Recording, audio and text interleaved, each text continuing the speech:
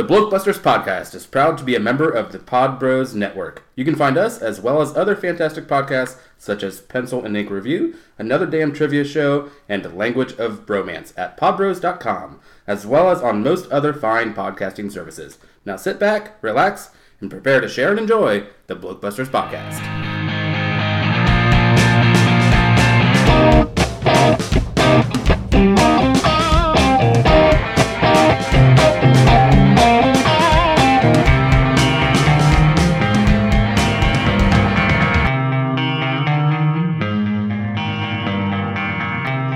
Welcome to another episode of Film Spotlight, your little dive into someone else's mind because you're fed up with ours. I'm Paul. And I'm Brian. And today we have on to talk about the film they like and the film they don't, someone that you might possibly have heard in some fashion or another, be it in video games or as a Star Wars toy, or maybe more likely his rather popular YouTube series of doing the honest trailers and so on and so forth. It is the man himself, John Bailey. How are you doing, sir? I'm great. I'm so glad you guys got me on.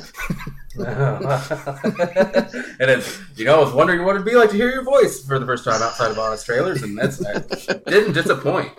And just to clarify, so you don't get a bunch of fans asking me a bunch of stuff, I just do the voice for those guys. I do not make that series. No, yes, you voice it. There's a very decent-sized crew that puts that stuff together, so just one part of it. Yeah, I couldn't imagine if you had to do everything for that. I don't think you would I'm do already anything else. trying to make. I already do my own content on my own channel, plus the full-time voiceover, plus family. So yeah, it's I've already got my plate full. Yeah, having recently just expanded my family, I can understand having family added into the mix with everything else. Yes, very much a hands-on job right there. It's very, very big hand job, yeah. Well, that's what started off leading to the family. Yes, so, Brian, did you have anything written down there that you wanted to talk about? No, I just want to, kind of see where you started and kind of what you enjoy about the work. Yeah, getting paid is my favorite part. Wait, this isn't okay. All right. Well, it's not pro bono. Yes, our check might be arriving a little late. Well, I mean, it's a longer story than 5 minutes, but I gotcha. The shortest version. While I was at work, my wife made a page for me on social media back when MySpace was the dominant site, and it was back before we all had pop-up blockers for advertisements. And a production company that had a national chain of studios happened to have a location in our area, and the pop-up showed up that said they were looking for voice talent, and they actually had a location that was like 15 minutes from us. And she's like, "Oh, you should try this. The worst they can do is say no." And she was totally right.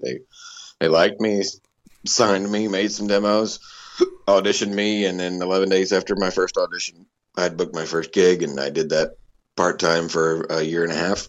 And then my full-time job went bankrupt. So I had not much of a choice except to try a voice thing full-time. And then my career just kind of slowly took off from there. I started doing trailers first and commercial things. And then the guys on YouTube found me and put me in the Honest Trailers because they lost their previous voice. Yeah. And my first manager who was booking me in trailers put me in touch with a different manager after we'd been together for about a year or so. And then she got me with the biggest agency in the business and started booking video game franchises and sound-alike stuff for some of the biggest celebrities in Hollywood. I spent last week filling in for Russell Crowe for The Mummy. Oh. And so just a little bit of everything out there. And I've got 2 new big game franchises that will be coming out, one next month and one later this year that I'm still not allowed to talk about yet, but the XCOM video games and Star Wars toys and sound-alikes and documentary narration and work on Man Seeking Woman, which is an FX series. I do voices for them sometimes, and was the announcer for the narrator for a show on Velocity Network called Graveyard Cars for a bit, and lots of cool stuff. Yeah, promo guy for ABC, which is a tough gig to get. I'm just a little bit of everything all over the place. Yeah, it sounds like it. So did you discover just like at an early age that you were very good at voices, or that you could make your family laugh or your wife laugh? Yeah, well, I mean, it kind of started as a competition because my mom said that she could do the voice of Grover from Sesame Street, and I knew I could do it better than she could. So, but then when I was 5, I heard Peter Cullen's voice in the original Voltron cartoon, and again in Transformers as Optimus Prime, and I was just like, "That's the greatest voice ever." And ironically enough, I ended up becoming Optimus Prime for Go 90's Transformers Combined Awards cartoon, which is my first animated series, and I'm Optimus Prime, which is amazing. So, so I've come full circle. Yeah, there's nothing else now. You can retire happy. Yeah, well, I mean, I've almost checked everything off the bucket list, pretty much. Now, when you work on a new voice, or how is it just individual to the voice? How long it takes to get it down before you're ready to go? Well, I used to be if I heard a voice that I could do, or if I just came up with an interesting character voice, I would just kind of mess around with it for about a day, and then it would just kind of go in the bank, and then I would just But now my job's a lot different now, because with the sound alike stuff, they don't give you much time to get it done. They'll just send you a reference and a script and say, sound like this, you got 5 minutes or 10 minutes. And so you don't have time to prep. Okay, yeah. And I just give it, and I work exceptionally well under pressure. I always have. So they'll throw stuff out at me, and I'm just like, yeah, okay, I'll give it a shot. And then I'll just go into that beautiful mind scene. Just figures start appearing in front of your face. I'll see all you can see the digital patterns of the guy's voice or whatever it is in my head. And then I'll just do it and end up booking it and make lots of money off of it, which is great for taking care of bills, which is what the money's best for. That's what it's there for. Well, maybe not what it's best for, but what it's most used for, I would imagine. Yeah, I would assume so, yeah. All right, well, did you have anything else, Paul? Or I think I was going to say hookers and blow, but you just took that away from me. That's implied. Yeah, we basically just assume that of most people, and then you get to it. But no, I don't think I have anything else there other than what would you say your favorite job so far has been? Oh, it's got to be working for Transformers, doing stuff for Hasbro. It's just because I mean the franchise that I grew up being the biggest fan of now is a big fan of me, and it's just like the greatest feeling in the world when they were like, "Oh man, we love you over here at Hasbro." There's like the best words you could possibly hear when you're a Hasbro fan. Yeah. And did you happen to be in the Battleship film? Or did you have any part in that as well, being another Hasbro thing, or is it the Battleship film? Yeah, was it Battleship? The film Battleship. Sorry. Based on the amazing game Battleship. Yeah, I forgot they made a movie about that. No, so did everyone else. I wasn't working for them at the time. Sorry. Okay. Sorry. So we're free to shit on for that them. film. You can't blame me for that movie. Don't you put that curse on me? No, you could have just been Ensign number 3 somewhere on the ship or something. Well, I have done background voices for films before, but not for any Hasbro movies. I was a lot of the Minions and creature voices in Krampus, and I filled in for what is his name? Guy from Django Unchained. Jamie Foxx. Jamie Foxx. Yes. I have filled in for Jamie Foxx before, but not for that film. The German. Christoph Waltz. Yeah. Christoph Waltz. But his name eluded me. For that movie Epic from Blue Sky, the animated film. Oh. I filled in for him. Did his battle screams. Apparently he does. Apparently I don't do my own battle screams. So I did that and filled it. They had to change some lines for the rating, I'm assuming. And I was told it wasn't going to be used for the actual film. And then when we took the kids to see it because they wanted to hear it, we heard me in it and we're like, oh, well, I guess I am in the movie. That's pretty cool. That's an awesome gig, and it's a lot of fun too. I get to work with some big actors. They're big actors to me. My friend Adam does the voice of Marco in Star vs. Forces of Evil, and my friend Eric is Blue Beetle in Young Justice, and the three of us were like the main guys that they used over and over for Krampus. So we got to work in person together in this big, huge ADR studio at the backlot of Universal Studios. Those jobs are just freaking awesome. Yeah, that does sound like a lot of fun. I just sit down laughing to myself like, I can't believe they're paying us to have this much fun. I listened to Rob Paulson's podcast, and he basically says the same thing in every episode. Every time he's talking to another voice actor, he just says, "Can you believe we get paid to do this?" Because I can't. He's a buddy of mine. That's how we met. We went out to dinner one time when I was out in LA and just had a nice long conversation and started trying to help him out with some of his talking to and stuff. And trying to help him with his YouTube content, because a lot of voice actors they don't quite understand the YouTube side of things, and I'm one of the very few that does a lot of both. where I'm not just doing voiceover work or just working in animation or just video games. I don't just do one thing that I'm really, really good at. I do lots of different things. But then I have this whole separate YouTube thing where I'm just doing voices for all kinds of huge channels. Listen, your channel is awesome. I mean, I'm not. Oh, thank you. It is the Willem Dafoe narrating the music or the makeup tutorial. I was like crying. I feel like there's some kind of bottleneck where people have not really discovered my content yet. But I feel like if I just keep grinding away at it, eventually. Somebody's going to find something. Like Ellen's going to find my Mark Wahlberg gym video or something. It's just going to blow, and all of a sudden, I'm going to have this huge following. But yeah, as of right now, my personal channel, even though I've tried to do the best I could to polish it up and get it as best as it can be, it's still not finding its audience yet. But I appreciate you pimping it out though. You can find Epic Voice Guy on YouTube pretty easily, and all the social media. Epic Voice Guy is kind of the brand name that I got stuck with now. So, but it does make me easy to find. All you have to do is type in Epic Voice Guy, and you'll find pretty much anything I've ever worked. Yeah, it's either going to be you or that homeless guy on the street that someone just filmed. No, you know what? After the Kraft commercial, things kind of fell apart for him. If you really want to get some airtime, what you should do is release something just bashing on Trump, and then he will sue you, and then you'll get in the media that way, and then everyone will. Well, yeah, anything he tweets starts losing money right away. So I would hate to be a business with this guy in office. Oh man, have you heard the Mark Hamill reading the tweets? I have not. That is some pretty good voice work, if I can say. Well, my buddies over at Knowing Orange think I should just do a gameplay documentary, just as Trump, just do commentary as Donald Trump. Now this fellow over here, okay, this slender fellow is trying to kill me. Okay, I don't know what his problem is, but he's huge. He's like 7'10". He's huge. He's the best. He's the best. Trust me. Okay. Oh man. Yes. Please. Well, I'd be interested to see how a full-length thing that would work out. I mean, chances are... I wonder if this game is made in China. Yeah, don't play it. It's made in China. Conspiracy Chinese. All right. Yeah, we should probably get around to what... Find some way to segue into the episode at hand here. Yeah, okay, let's see. China. No, I got nothing. China, get to the episode. No, that's... Yeah. So, obviously, we have here to talk about Film Spotlight series thing, and we generally try and start out by the two of us having a go at guessing which genre the film that you like is in.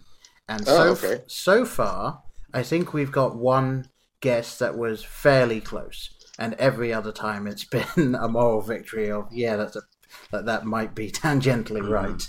I think it's your turn to go. Yes, I just might do it. I believe I think I'm probably going to steal your guess from last time, which is the sci-fi fantasy genre. Oh, see, that captures quite a bit there. Yes, it does. That's why I'm choosing it. I am going to go with. I will go with buddy comedy.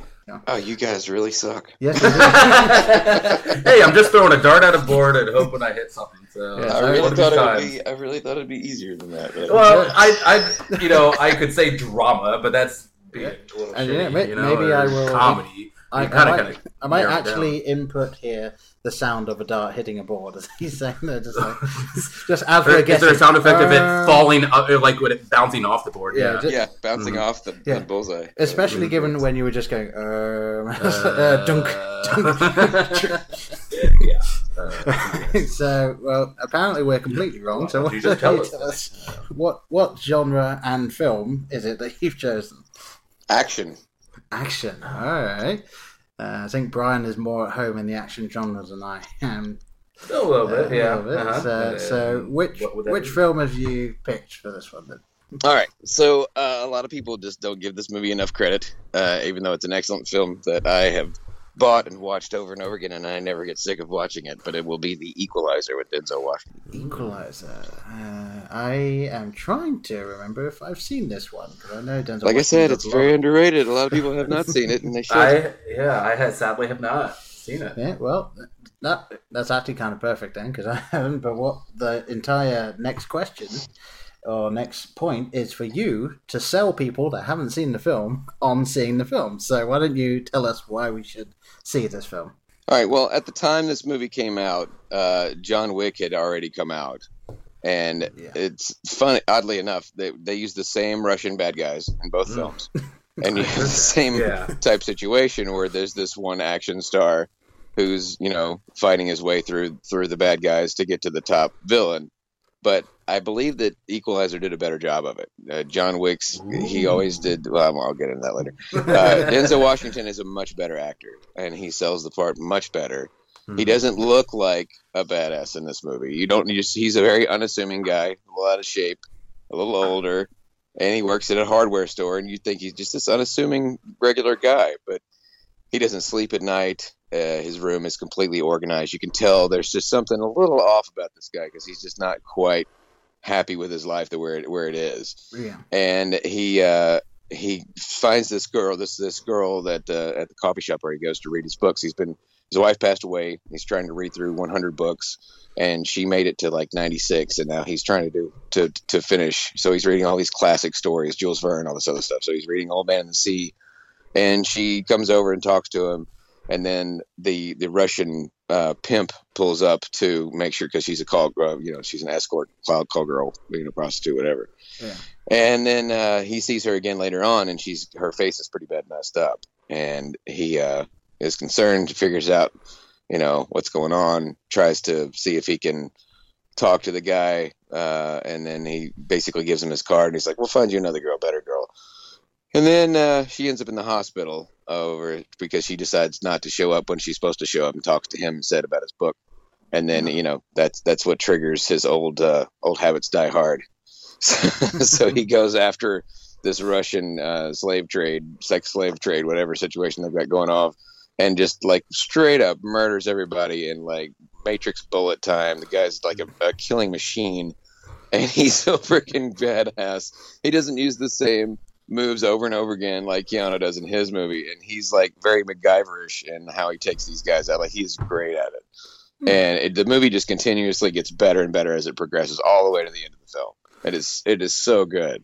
And every time I watch it, I'm like, man, even if you've seen this movie, it's still great to just keep watching it over and over again.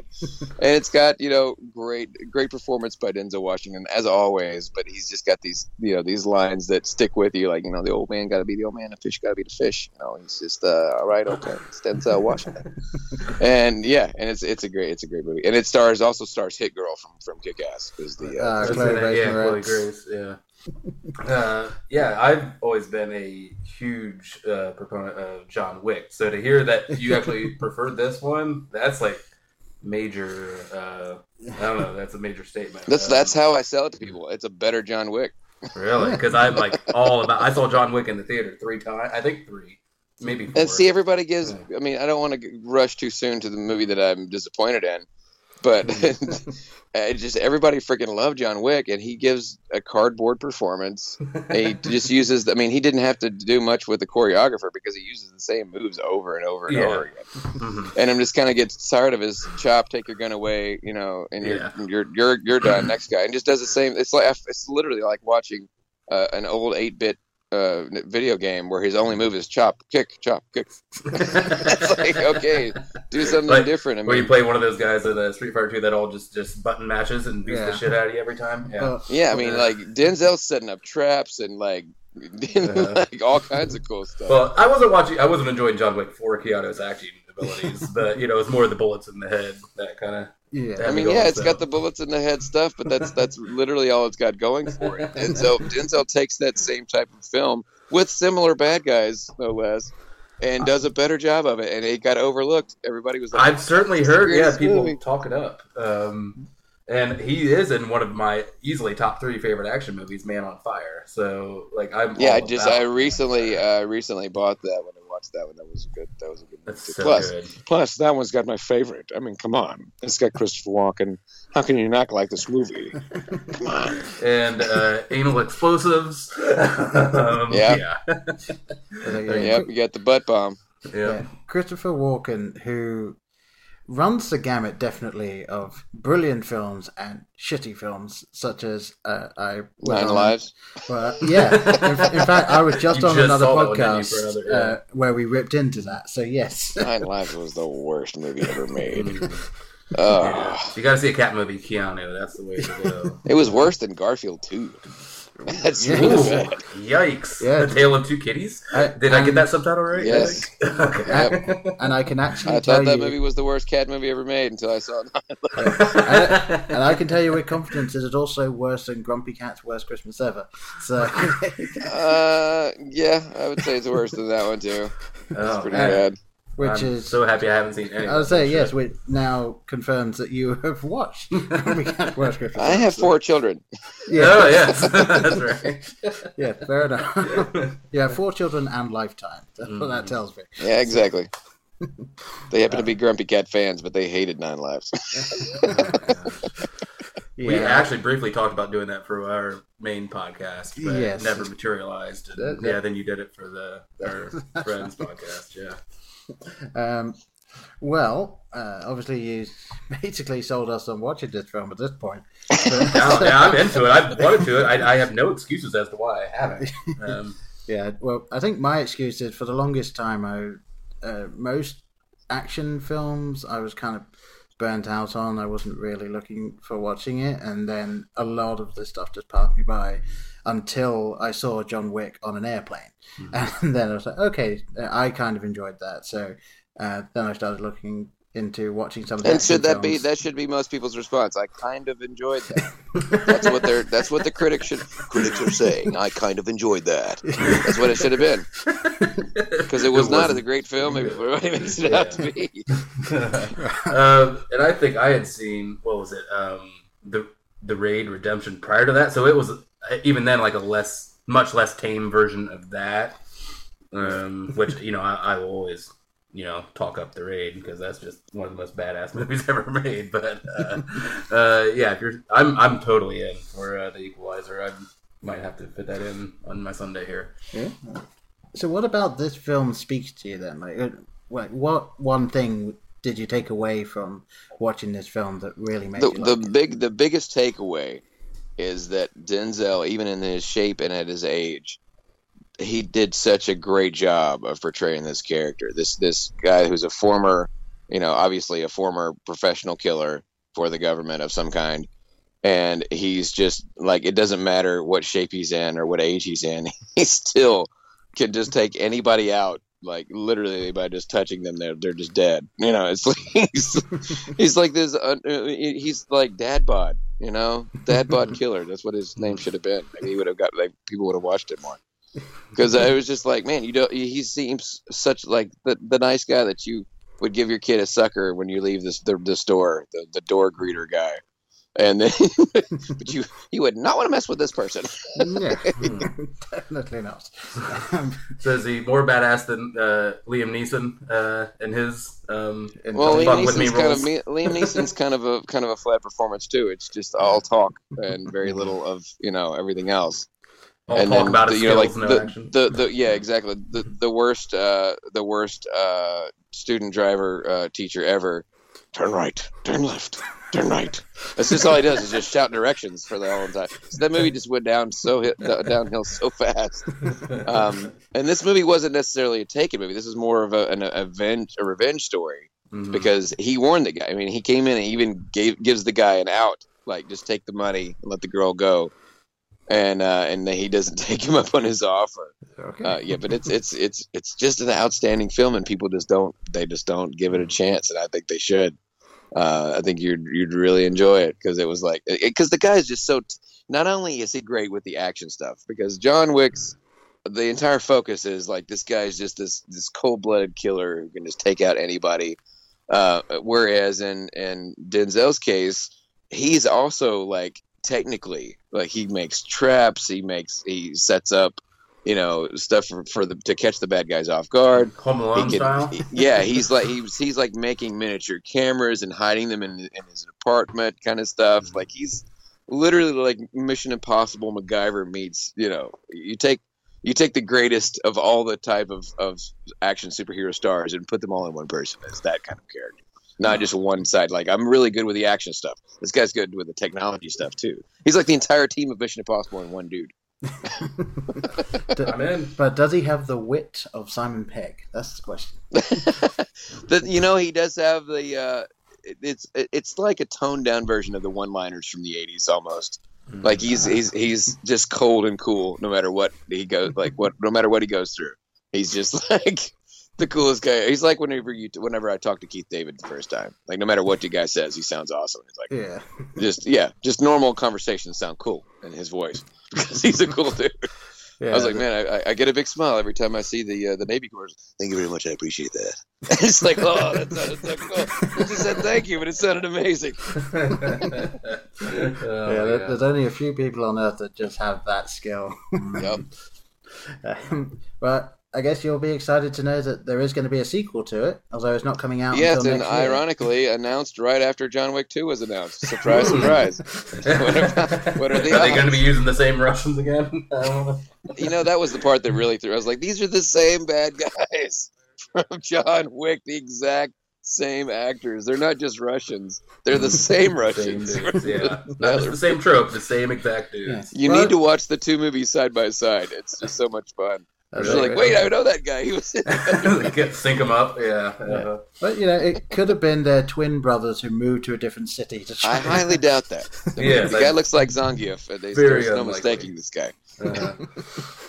Right, well, that kind of covers the sequel question, but the only other thing that we typically cover here is what is your favorite scene or moment in the film? Obviously, you don't want to go into spoilers, you don't have to. But oh man, there's so many good spots to pick from. Jeez, I don't know, man. That's too hard.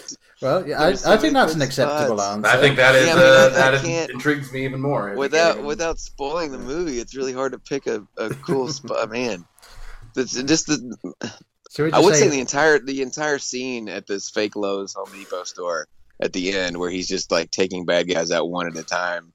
He's just incredible. Like the way he sets his freaking traps up, it's just so good. I did hear, there's some see, I don't want to tell you this part because it was my favorite thing in the movie, but it's almost a spoiler. But it's not part of the story, so maybe I can get away with it. So he's at the beginning of the movie, he's trying to help this guy at the store he works at to make weight in order to become the security guard. He works at the store. He's a heavy Hispanic fella. And so he's trying to get him to help him to lose weight. So he's training the guy and he makes weight. And at the end of the film, he's become the security guard at that point. And then something happens, which I can't go into, to Denzel. And then because he told him that he has to be able to pull at the beginning of the movie, he's like flipping tires. He's like, I can't. He's like, come on. He's like, if I was in a fire or something, I weigh $150. You're gonna have to be able to pull me out of there. You've got to be able to do this. And at the end of the movie, he does. He rescues Denzel. He's like dragging him. He's like pulls him into another room. He's like, $150 my ass. Yeah, there's no way. Basically saying he lied about his weight, which is just like in the middle of this really, dark and there's killers everywhere moment. They just throw this joke in there, just like brings the mood into like $150. Yeah, right. That's always like. It's great when you have good writing like that. You can just throw something like that in. And not every film is able to do that, unfortunately. Yes, very few. And the guy's like so confident in himself. Like he sits there and times himself. Like, how long is it going to take me to kill these three dudes? All right, 15 seconds. Well, if you've been doing that for so long, maybe you can send memory. Yeah, I mean, you got to challenge yourself. You got to make time. Yeah. So how much is this going to take away from my Netflix binging later tonight? Exactly. Like I got a pizza in the oven, fellas. I need to be done with this in like 19 seconds. All right. Yeah. Well, I don't know if anyone listening to this that hasn't seen it will want to see it now, but we definitely do. So there you go. You've got at least two people that are going to go and see this afterwards. Yeah, I always have. That kind of is one of those things I've forgotten about. And then, the the streaming schedule it's a full-time job, so it's gotta catch up on the shows, man. But I'll make not time enough for hours in the day, dude. There's not enough hours in the day. Definitely not. There's so much good stuff, and it's not in one place. I mean, you got good stuff on Netflix, you got good stuff on TV, you've got good stuff in theaters. It's like, yeah, and I need more time. I had to. I recently finished watching the series of Unfortunate Events on Netflix. And I had to watch it in the morning while my wife was getting ready, and I had the baby, and I was feeding the baby. So I'm watching the TV while I'm feeding the baby. That's the only time I could find to watch it. Oh yeah, that's perfect. That's perfect time because you're not doing anything else, just sitting there. So yeah, I finished that off. I told Paul in about a 12-hour period, and so you can clearly tell I don't have a family. Yes, it took me about 4 or 5 days to get the whole thing seen. But now I'm trying to finish OA and Magicians, and Voltron season 2 just started, which is a great series for any age. Yeah. OA is next on after I finish all the other ones I'm on. I'm watching Misfits on Hulu, which is like a 5-season thing, but only 6 episodes there because it's English. And I gotta get finished getting caught up because all the new seasons on TV are about to start back up again. Yep. So yeah, I've only got about a week or two. Really? Yes, I need to find it. Flash starts back next week, so man. Oh. Yeah. I've got so many things just in the queue on Netflix and Hulu that I don't know when I'll get around to watching some of these other things. But make time, we will eventually. So there. Right, well, that definitely covers turn the tides here. Yeah, we got to go into the slightly more murky waters of the film that you didn't like, and we're not even going to bother trying to guess. Yes, as we talked, I feel like I kind of already made my point as to why John Wick was not as good as Equalizer was. So I think I might change my answer. That would put you right in the back, right into the correct genre again from your guess. But I think I'm going to go with Force Awakens instead. Oh, really? Now this. I figure let's have a little controversy on the show. You know? Oh, absolutely. Let's liven it up a little. Yeah, I myself enjoyed it. I'm not a huge Star Wars series fan anyway, but I did enjoy the film, so it will be interesting to get the other side of it. So go on then. Why didn't you like Star Wars? What the hell's the matter with you? I did not. You said it could be a movie I was very disappointed in. I'm not saying I did not like Force Awakens before we. Let's not set a dark precedent here. Yes, no. I did enjoy Force Awakens, but it was not one of those films that. Okay. Compare the Cars 3 trailer. You know, like when you see that movie, it was like Pixar's like flexing their muscles, saying, "We're breaking the mold again. We're about to blow you away all over again." Like the same way we thought when we first saw Toy Story. Like, holy crap, this changes the game. This is, nobody's ever done anything like this. I assumed because Star Wars did the same thing for me when I saw them out of order. Unfortunately, I saw Empire first. Which is why I don't like Empire the best, because I saw the sad one first instead of the happy one and then the sad one like everybody else did. Yeah. So I was like, I don't like this. This doesn't have a happy ending. And then I saw Return of the Jedi next, which made it my favorite. And then I went back and saw New Hope. So I ended up liking Return better than New Hope. So I saw them out of order. I saw 5, then 6, then 4. And then waited around for the prequels, which were terrible. Although I did have a lot of moments in Clone Wars that I actually really liked, as far as like cinematic moments, because in the theater, that just a few scenes just sounded and looked amazing. Yeah. But a lot of people don't really give that much credit. And then everybody else thought Revenge of the Sith was the best of the prequels. The best of the worst, that is. Mm-hmm. And it really was just the song. It was the song and Anakin just killing everybody that everybody likes. That's the only thing in that movie worth watching. I think that's fair, and I think that's enough to make it the best out of it. Yeah, but I mean, in Clone Wars, though, you've got this all these Jedi with lightsabers everywhere taking on all these, these bad guys, and there's this army, and I mean, other than this thing with R2's head being, or C-3PO's head being switched off with a droid body, it's like, if you'd cut that part out, you get to see Samuel L. Jackson for the first time up against Django. I mean, it was a great scene, and the Django chasing Obi-Wan through space with those mines.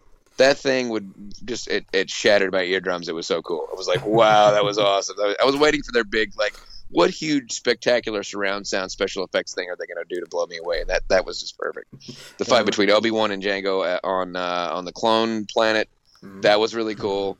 So it had some great moments in it that I was like, man, these actually are really cool by themselves. But the rest of the movie is still full of the same crap that I hated. But when you come to Force Awakens, it's like they just played it a little too safe. You know, they kept touting and boasting about, well, we're going back to practical effects again. We're, you know, sticking to this. We're not going to mess this. You know, and what they ended up doing is just retelling the same story, only slightly differently. And like playing it way too close to the hip and not taking any chances like they did with Rogue One. And for some reason, everybody still like I just assumed after watching Rogue One, because I thought that was a big improvement for a Star Wars film, and it's a great standalone film as well. But it's a much better tie-in to New Hope than any of the other three prequel movies were. And I assumed after because I watched Rogue One 4 times. And I was like, wow. This movie is such an improvement over Force Awakens, because they did everything I thought that they should have fixed in Force Awakens and did it right. They don't, and in Force Awakens, they really overdid the practical effect stuff. It's not that they was, because when George Lucas first used it, he knew some of it looked kind of hokey. So he would hide it, he would blend it into the background scenery. He would make it part of the scene to where it's so subtle you almost don't even notice it. You know what I mean? Like, they didn't force it right up in the middle of the camera where you're like the scene in Force Awakens with the whatever that camel alien thing that the dude was riding is supposed to be. I mean, they focus on this thing like for a long period of time. It's right in the center of the screen. It's the only practical effects on screen. And it's like, oh, look, we're using practical effects. That's not computer animated, everybody. Look, make sure you don't miss it. It's going to be in the scene for 5 minutes straight. And I'm like, okay, we get it. You did this practical effects. This would have been much better if you'd put this in the background a little bit more and not like front and center where we could see this. Where the guy caught BB-8, you know, that's the same I'm talking about. Yeah, not exactly. Yeah, it's just like they really focused. They just trying to over focus almost on the practical stuff just to make sure everybody saw all the stuff they worked on hard that was not made with computers. Yes. And I'm like, I think you should have toned that way down, blended it more into the film where it becomes part of the movie and part of the magic, whereas it stands out almost too much. And in Rogue One, they fixed that. They toned all that way down, and it made for a better movie. And Rogue One did what I thought Force Awakens should have done, because when you see Tarkin for the first time and you see his reflection in the glass, and Stephen Stanton's doing the voice for it, who also does the voice for Tarkin in the Star Wars Rebels cartoon, and it's like, holy crap, that's good. And then he turns around, and it is not like Ant-Man, where they youngify Kurt Russell, you know, or Kirk Douglas. And it's like, it's so much better that there's moments where you forget the guy's not dead, and it really feels like it's him. That was that moment where I was like, wow, they have set the bar high, because that blew me away how good it was. With Princess Leia, it wasn't quite as good. Like, it was a little more obvious that it wasn't her. Mm-hmm. But Tarkin was brilliant. I think it might have been a smarter move, though, to keep him in the shadows or at a distance, or you're seeing his reflection against the glass, or you don't see him super up close. I think that would have made it a little more. I think it would have improved on what they did. But the fact that they put him very close to the camera, you can tell. I mean, it's obvious that it's computer animated because most people are going to know. But if you were a kid seeing Star Wars for the first time, you may not even know with Tarkin that guy has been dead for years, and that's just a computer animated lookalike with somebody else doing his voice, because it was really good. And a lot of people complained about the character development in Rogue One, and I was like, they don't really give a lot of development to Force Awakens either. Like, there's just this girl and this thing. I mean, the movie leaves way more questions than answers, and they take another farm type girl on another desert type planet who has a little droid friend, and then they go to and they don't just they don't just redo everything from New Hope. They put little pieces of all 3 of the original movies in it. They go to a snowy planet where they're all wearing these coats, and I'm like, come on, guys, we've done this before. And it's like, no, this isn't this Death Star. This is even bigger than the Death Star. I'm like, it's the Death Star. Come on, dude. You call it whatever you want. Call it Star Killer, so all the fans are like, "Oh, Luke Skywalker." But it's a really big Death Star. Star Killer. Yeah, I mean, it's the same thing. It's got similar villains, similar character, similar good guys, similar bad guys, and they just really heavily leaned on nostalgia and playing it safe and sticking to what Star Wars fans liked. Whereas Rogue One took a bigger chance on that and try to make a unique story based on what does exist in films already. And I thought that that K2S2 was a brilliant droid. He's a perfect combination of R2 and C3PO. He's C3PO's like nervous, neurotic emo-ness and like R2's sassiness in one robot, which made him so great. And when and everybody complains, like, oh, I mentioned earlier, like they say that there was not enough character development in Rogue One. But I'm like, you know what? I was like, no, they're not going to kill them all off. Come on. I was just getting to like these guys, and now they're dying, you know. And whenever a film makes you care that the character's not going to make it, I think they did a good enough job of establishing the characters. Chirrut was like my only character that I wish we had seen more of, because they don't really explain a whole lot about him, and he's so cool. I'm with the forces with me, and then his freaking staff turns into a laser, and he's a blind guy shooting down TIE fighter. I mean, he was such a cool guy. And I get that he's very Obi-Wan like. They did the same thing that New Hope did, or not New Hope, Force Awakens did, where they have characters that are very similar. Instead of a rebel princess, you have a rebel. And the whole gist of the story is that they don't just rebel against the Empire; they also rebel against the rebellion, who tells them not to go do this thing, and they do it anyway. I'm like, they're double rebels. They rebelled against everybody, even the good guys. And you got this big giant hairy character with a large gun. That's a very Chewbacca type character.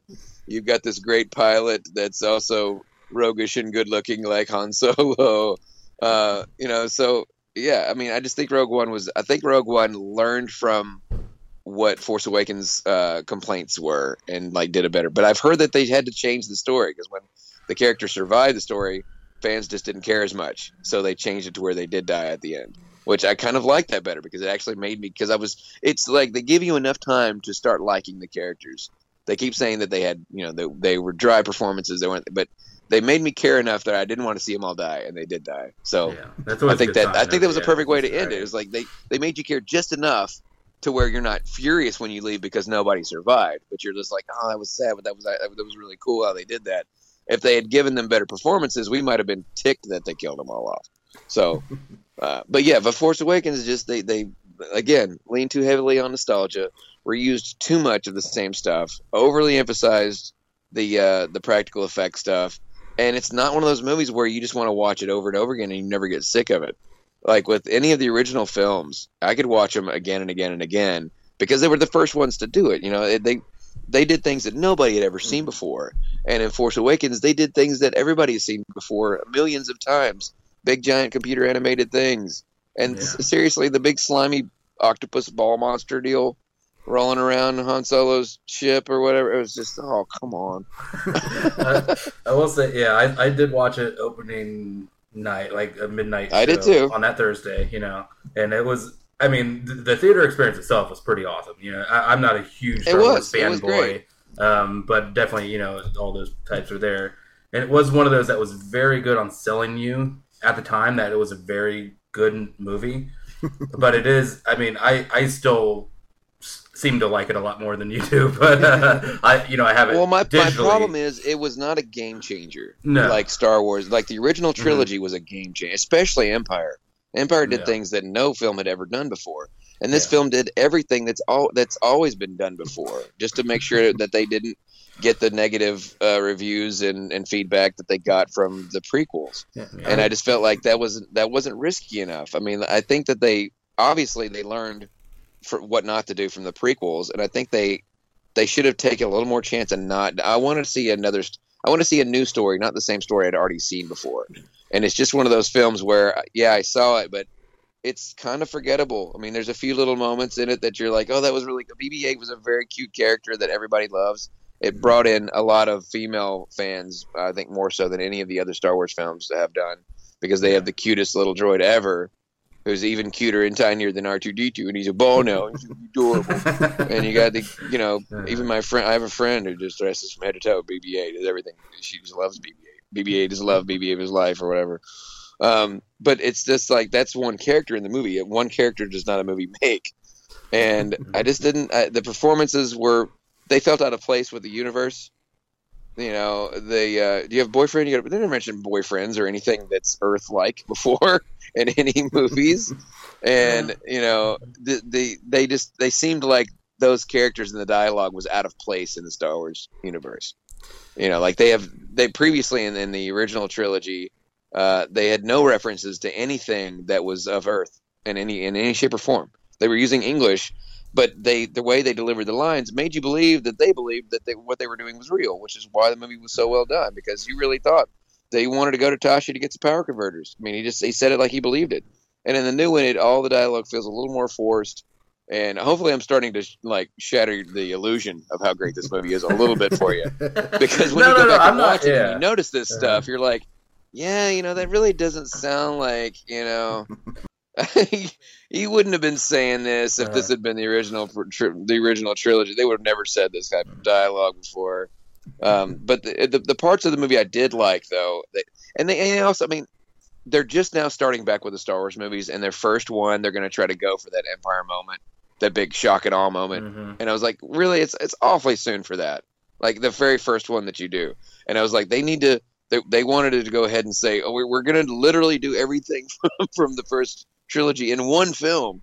That'll make it stand apart from everything. But if you watch it once, it's like, yeah, that was pretty good. But I mean, if you watch it more than twice, you're just like, I've seen this, I don't really in the mood to watch this again.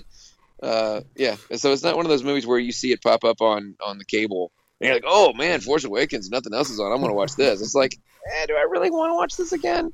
I will say, like, I'm very cautious now because, like I said, I do have it on iTunes, and I have watched it a couple times there, saw it a couple times in the theater, but it is a situation where I haven't enjoyed it as much as that first time. It's been the law of the diminishing returns for me. Exactly. Which I don't want to keep watching it now because then I'm going to start not liking it as much. That's my point. It's not with the original trilogy. Yeah. With the original trilogy, no matter how many times you watch it, it still holds up. It's still good, and you don't mind watching it again. Go ahead. With Force Awakens, like the more you watch it, the more you notice of the things that they were like, oh, really wish they hadn't done that, or that's not something anybody would have said in this universe, or okay, we get it, that thing's practical effects, you can get it off the screen now. When you just brought up like the boyfriend thing, like that did kind of sink in a little bit. That a lot of the dialogue, like these little sore thumbs sticking out all through the film. It's not like, quite fourth wall breaking, but it borders on it. Like who talks first? Very close, I talk first. Like very genre aware, and it was like their way of doing what they tried to do with Jar Jar. Let's throw something in here that's really just for kids, like just for little kids. Let's throw this little bit of humor, this little boyfriend joke in here, so the kids are going, your boyfriend, But I'm like, you know what? Lucas didn't do that the first movie. He just made a good movie. It didn't really, he didn't specifically put there. This is going to be just for the young children in the audience that are watching this movie. I think if you make a good movie that's not too dark, that any age will still like it and still find something in it. You don't specifically put something in there that ruins it for everybody else. Talking about the nostalgia thing as well, I don't know how caught up with South Park you are, if you are a fan of South Park. I watched a little bit, but not a huge fan. In the latest series, they did a thing where they got J.J. Abrams to reboot the national anthem because people were protesting it, and because he did such a great job with Star Wars Force Awakens and so on and so forth, and so he agrees to do it. A month later, he comes out with this rebooted national anthem, and what happens is there's a thing at the beginning of the national anthem that just goes, please stand or kneel or sit for the national anthem. And then it's the exact same national anthem. And then just go, he's done it! He's rebooted it! And listening to you talk, it's like, yeah. That's pretty much, I mean, the one thing in the film that really stood out for me as a positive was Harrison Ford in the film. He was great. It was great having that. Mm-hmm. His character, just the way he portrays the character was fun. Yeah. That's not how the Force works. Is one of the few things, because I mean, if you think about it, go back to the original trilogy. How many things from the original trilogy? Just one movie. Let's just say this is the first of a new trilogy. So let's just compare this just to New Hope. I mean, they already pulled a lot from New Hope as it is. Oh, yeah. Yeah. But look how many lines are quotable from New Hope, and think of how many things can you remember that stood out to you in Force Awakens, because that's not how the Force works. Is about one out of maybe two or three, and I can't even think of anything off the top of my head besides that's not how the Force works. Chewie, we're home. That one stood out. But there's not. I mean, there's just so many that people can almost quote the entire film. It was just so quotable because it has those little moments, and there was just not that many moments in Force Awakens that really stood out. I mean, on the positive side, at least there weren't any bad one-liners that were like Sans course, and he gets everywhere. You know, there's not any of those, but it doesn't have a lot of those those great shot, kid. Don't get cocky. You know, there's not a lot of that in there. And the few moments that there are, they're not audio. They're not quotable moments. It's like BB-8 with his little lighter thumbs up things, because stuff like that stood out for me. Yeah. But there weren't a lot of moments in it where people can just quote it because it's just like, wow, this is the first time we're ever seeing anything like this before. And I get that the market's saturated with this stuff now, so it's hard to do something that nobody else has seen before. But I feel like Rogue One did. Rogue One had that stuff that was like, whoa, that looks cool. How in the world did they bring this guy back to life? Because that was awesome. Yeah. And it was also one of those things where they're tying all their stuff in together. They had the Star Wars Rebels. They had the ship and the actors in there somewhere, because this happens during Star Wars Rebels, which was a cool tie-in. It's an Easter egg. You'll have to go back and find it, but the ship's there in the fight scene where they're trying to take down the generator to get to the planet. And Vanessa Marshall, who does Gamora's character from Guardians of the Galaxy, but she's also, I always forget the name of the character. She's the the pilot from Rebels. She's credited in the movie because she's in there somewhere during the radio sound check call when the ships are going on in the attack. And I'm like, that's so cool that they tied those two things in. So yeah, there was just so much. I just enjoyed Rogue One so much better, and I really thought that I'd be in the majority, because I'm usually, when I review a film on my channel, it's I'm a pretty down the middle guy. You know, I'm not a super fan. I'm not a cinephile by any stretch of the imagination, but I do love movies, and I do watch plenty of them, and I do know most of them. I don't know intricate details like some of the guys from Screen Junkies do, where they have this mounds of useless information that are only good for talking about movies. But I know them well enough to know this movie was enjoyable. It had a few little things in it that I didn't care for, but this movie was pretty good, and this movie was pretty bad. You know, I'm just that kind of guy. I'm like the average Joe type movie reviewer person. And when I watched Rogue One, I was like, this movie is such a much better film than Force Awakens. And way more people than I thought would disagree with me. And I figured that people who liked Force Awakens better than Rogue One would be in the minority. And I was I found every hater on the internet. No, Force Awakens is the best movie ever. I'm like, what kind of pills did they make you take before you watched this film that made you love this so much? You also have to, I was going to say, to play the devil's advocate just slightly, and you kind of alluded to it earlier, like, after how utterly shitty and unwatchable those prequels are, like, they were under a lot of pressure to deliver, and I think, like I said, it had to be something safe. It was like an algorithm of, like, just fanboy pleasure. Yeah, but I mean, fan service doesn't make a great story that's going to be timeless. I think they were too afraid to take any sort of risk. I think so too. I think they thought it was too risky to do something that wasn't super familiar. Like, we're just going to take this and it's the same. It's the requel. It's the age of the requel. You take a reboot and you make a sequel out of it.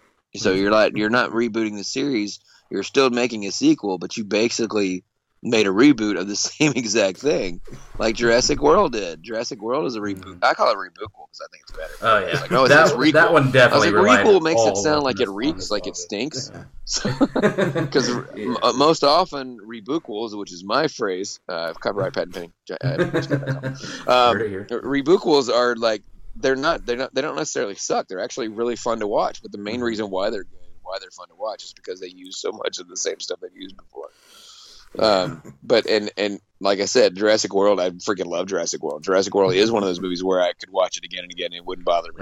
But it is not that great a story if you really think about it. It's got a lot of holes, but it's still fun to watch. That one's 98% nostalgia. Yeah. I mean, Jurassic World. Oh yeah. And to pull from something I saw you do with the Nostalgia Critic, of course, the best part in that is the motherfucking T-Rex scene. So. Yeah, I know. If I had known that he was not going to censor that, I probably would have said no. Because all the other big channels I work with, they automatically censor the language for the kids. Yeah. I was like, oh crap. I've been a big fan of the Nostalgia Critic for a while, and I kind of like that he doesn't censor. Well, I'm not. You may be the first guys that I've announced this on during an interview, but maybe doing a lot more for them in an official capacity pretty soon. So keep stay Breaking tuned. story, Keep an eye folks. out. Breaking news. Say, an actual, but and now the word is gone from my head. Oh, way to go. Oh, crumbling under the pressure. An actual thing. Yay. A scoop. Just like Force Awakens. Yes. And Get your hopes up and then completely let you down. exactly. But to try and save myself, I'm going to suggest if you ever feel the desire to rewatch the prequels, I don't know why you would, but anyway, watch it under two little criteria. Number one, Jar Jar Binks is a Sith Lord, and number two is that Padme and Obi-Wan are having an affair. Yeah, I've heard this one. Actually, my favorite comes from Cracked. The entire story from beginning to end is actually being retold by R2-D2, which is why it's got the goofy silly. It's why R2 has miraculous weapons and things and always saves the day in every single movie. And why C-3PO is always the bad guy, because he's telling the story as if he's a jerk. Yeah, it is that. And I love that. He even goes further than that. And it also why the love scenes don't make any sense, because what does a robot know about love? So it's telling the story badly. If you think of it this way, the movie's a lot more enjoyable. This is just R2's perspective. I just find make anything a drinking game, and then I can get through the movie. I really wish somebody would go back and just take the best parts, and I use that term very loosely, but the best scenes from all three of the prequel movies and make it into one decent movie, one decent cut. I've seen the edited, the Jar Jar free edition, but that still doesn't rescue it from all of the boring crap. No. So I think there is a cut somewhere where if you take the best of the best, because the fight scene between Anakin, Qui-Gon, and Darth Maul was really good. Yeah. That scene was great. And the pod race, I think if they'd cut the announcer out and a few of the silly moments out and shortened that whole scene down a lot, that would have been okay as well. I thought Watto was a fun character. But like I said, there's a lot of small stuff that's okay. But I think there's so little of it in each one of the movies that you could probably make one film of all the best scenes from all three films, and it would be like, this is watchable now. It's like if somebody re-edited Batman versus Superman into separate movies. It's like, let's do the death of Superman and the introduction of the Justice League. We'll just cut this one film into 6, and then this movie will be fine. Yeah, but make little short films that were released online. Exactly, it would have been better. I don't know. I feel like that's a common thing with so many films. It's like somewhere in here is a good movie. It's just been badly edited. Batman vs Superman had that problem, and I've not been to one of the ones from Screen Junkies that just bashes the crap out of it, because I feel like the guy was given an impossible task of taking 6 major comic book story arcs and fitting them into one film, which is a downright impossible thing to do. Yes. But Superman, Man of Steel 2. Should have been him versus a much less villain, Brainiac or something to that effect, and then he has to or Metallo. I always thought Metallo would have been a good second film, and then maybe have him meet Batman somewhere in the movie and start setting up a Batman versus Superman. But I think that, and I don't mean to go off tangent here, but this is just like a common mistake with movies in general. It's the same thing I thought with Force Awakens. That Doomsday should be like a final boss for a third movie. Like that should have been in the end of the trilogy, and then establish a Batman versus Superman film, and then do a Justice League movie. But I feel like they just tried to rush to the finish line and throw everything in one film so we can get caught up with Marvel. This podcast will be 4 hours long if I go into my DC issues. Yeah, but I was just making a point that's the kind of thing that I see a problem, a regular problem with movies, is that they're either doing too much or they're just doing a bad job of editing. But I feel like that's where Force Awakens went wrong. I feel like this movie could have been edited better and just reshot a little bit more, and I would have liked it so much more than I did. And instead, the way they did cut it was like, I just feel like I'm watching the same movie, the pieces of the original trilogy all over again, just slightly edited in a different way. Yeah, you're seeing the alternative takes for the original. Yeah, it's a shiny gold paint on a wall that starts peeling by the third watch. Exactly. Oh, here's the same color. Yeah, and it's all these Rabuquals are the same way. They pull the wool, the nostalgia wool over their eyes, and they're like, "Oh man, I love this movie." But do you? Would you go back and watch all the Star Wars movies, including this one, back to back to back to back, or would you get kind of sick of this after about an hour and a half after you've seen it one or two times? I think the issue you run into when you start ripping into The Force Awakens and pointing out this, and this, is that when everyone then says, like, hey, this is a great film, what they're saying is, hey, I really enjoyed the originals, and this is pulling on it so much that exactly you're right. This 100% accurate. Yeah. What you're saying is that I'm a Star Wars fan and I love this movie. Yeah. Because it had Star Wars fan service in it. Yes. They could have just called it Star Wars The Fan Service Returns or something like that. Yeah, The Phantom Menace. Oh, and we are done. I think we got to end right there. Yeah. We're not going to top that. Probably not. Yeah. Well, yeah, that probably is it. Later in this, otherwise, we are just going to keep ripping on Star Wars and stuff like that. No, I'm pretty much done. I don't think I have anything else left to rip on it. But hopefully, I've at least shattered the glass that was blinding people, and ruined the illusion for them. I'm still about a Daisy Ridley fan. You're not going to get the Daisy Ridley fan out of me. There's nothing wrong. Okay, there's nothing wrong. I will say this as a disclaimer. There's nothing wrong with liking Force Awakens. There's plenty to like.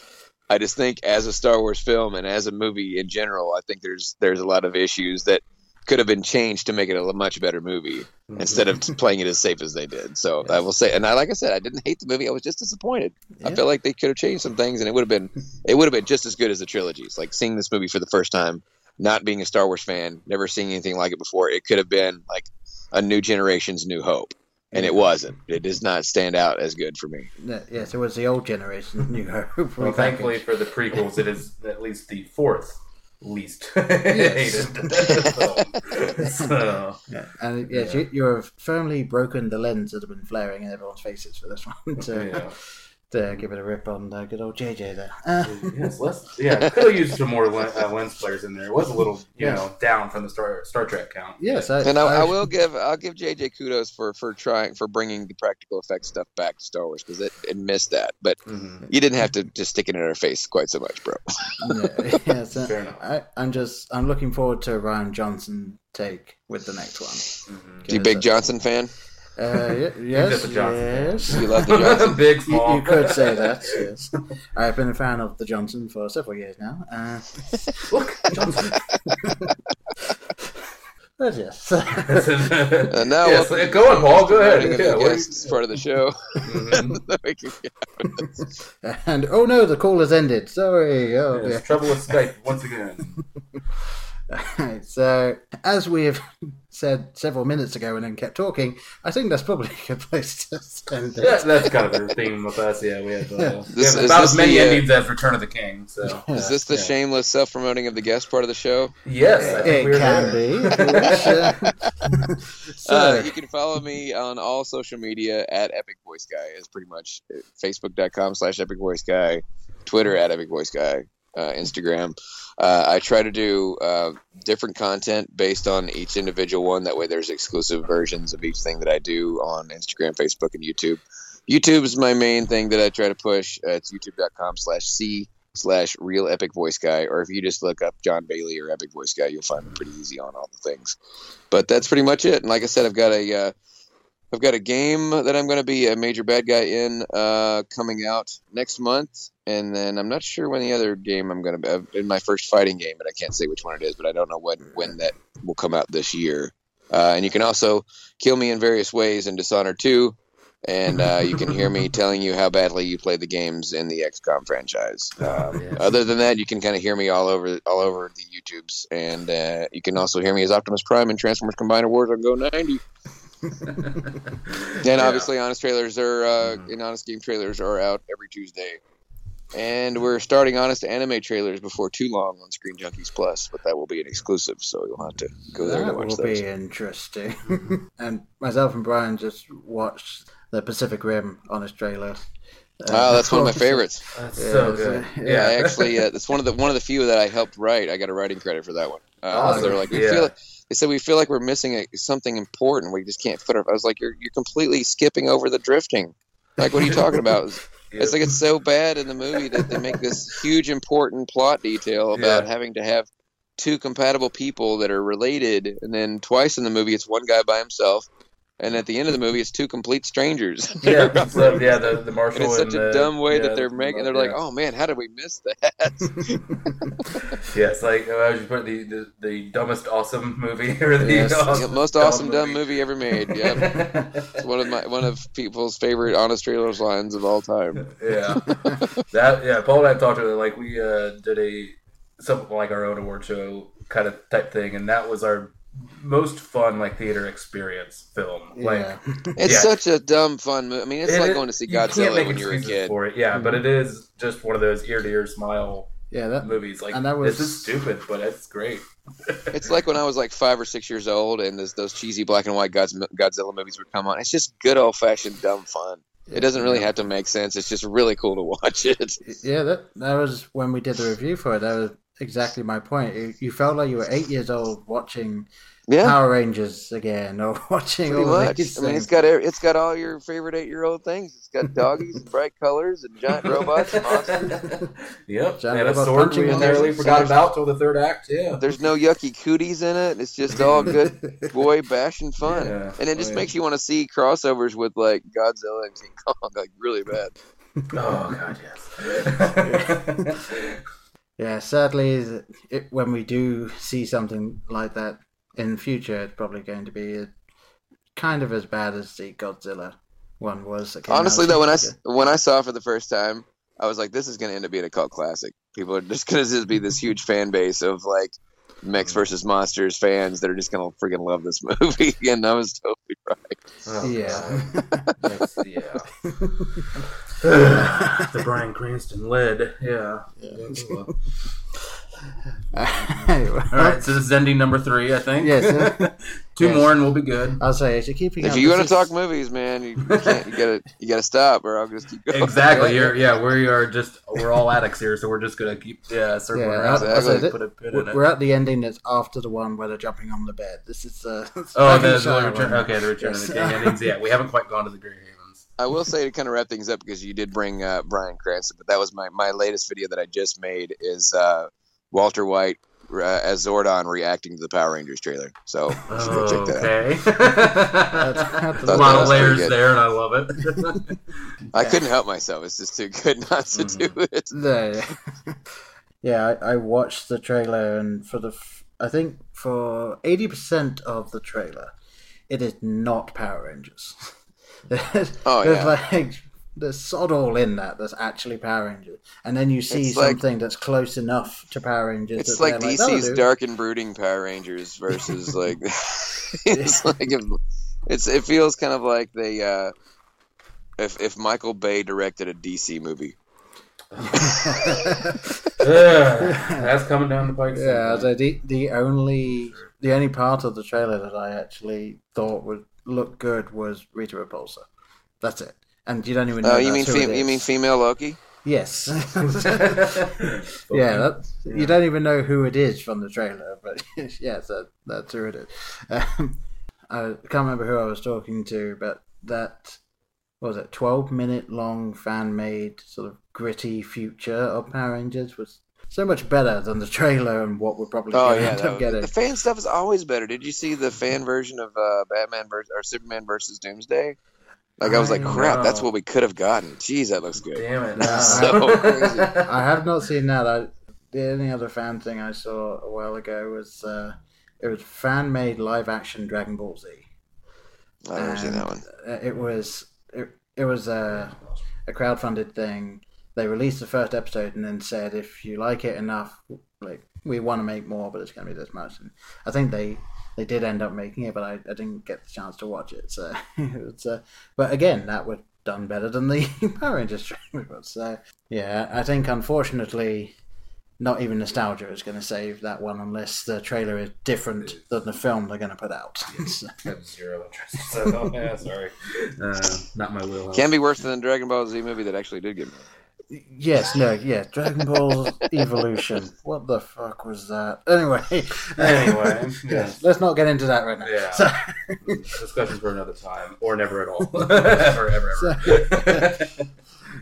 So may as well finish up then. So obviously, you heard where you can find Mr. Bailey, and you can find us through just searching Blokebusters, and we're pretty much the first, 3 entries you find, that's probably us. If it isn't, then tell us and we will fight and kill those people. Yes, we will try and control Google enough so we can change that. Yes, we have that much sway. Yes. So once again, I've been Paul. I've been Brian. I've been John Bailey. Yes, the wonderful John Bailey. Thank you so much for coming on. Yes, we're both big fans. Thank you. All right, and we will see you guys soon.